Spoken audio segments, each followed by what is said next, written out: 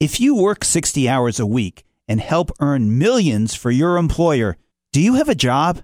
I'm Lily Ledbetter, and this is a Civil Liberties Minute with ACLU attorney Bill Newman. Not if you play college football at a big-time program where you average 60-hour work weeks at summer training camp and 50 hours a week beginning in September. Your pay is your scholarship, but you'd best not get hurt or develop an undue competing interest in academics or raise questions about concussions and injuries. Because if you lose your position, you may well lose your scholarship and be forced out of college and be left with nothing, with no rights to contest any of that.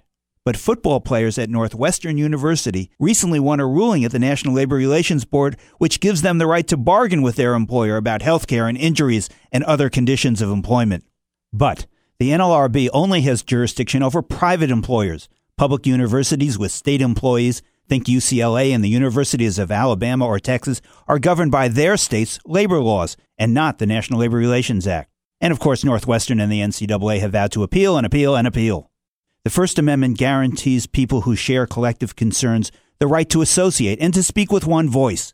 That's why Northwestern's College Athletes Players Association should be able to speak for its members, and why we call ourselves the American Civil Liberties Union. The Civil Liberties Minute is made possible by the ACLU because freedom can't protect itself.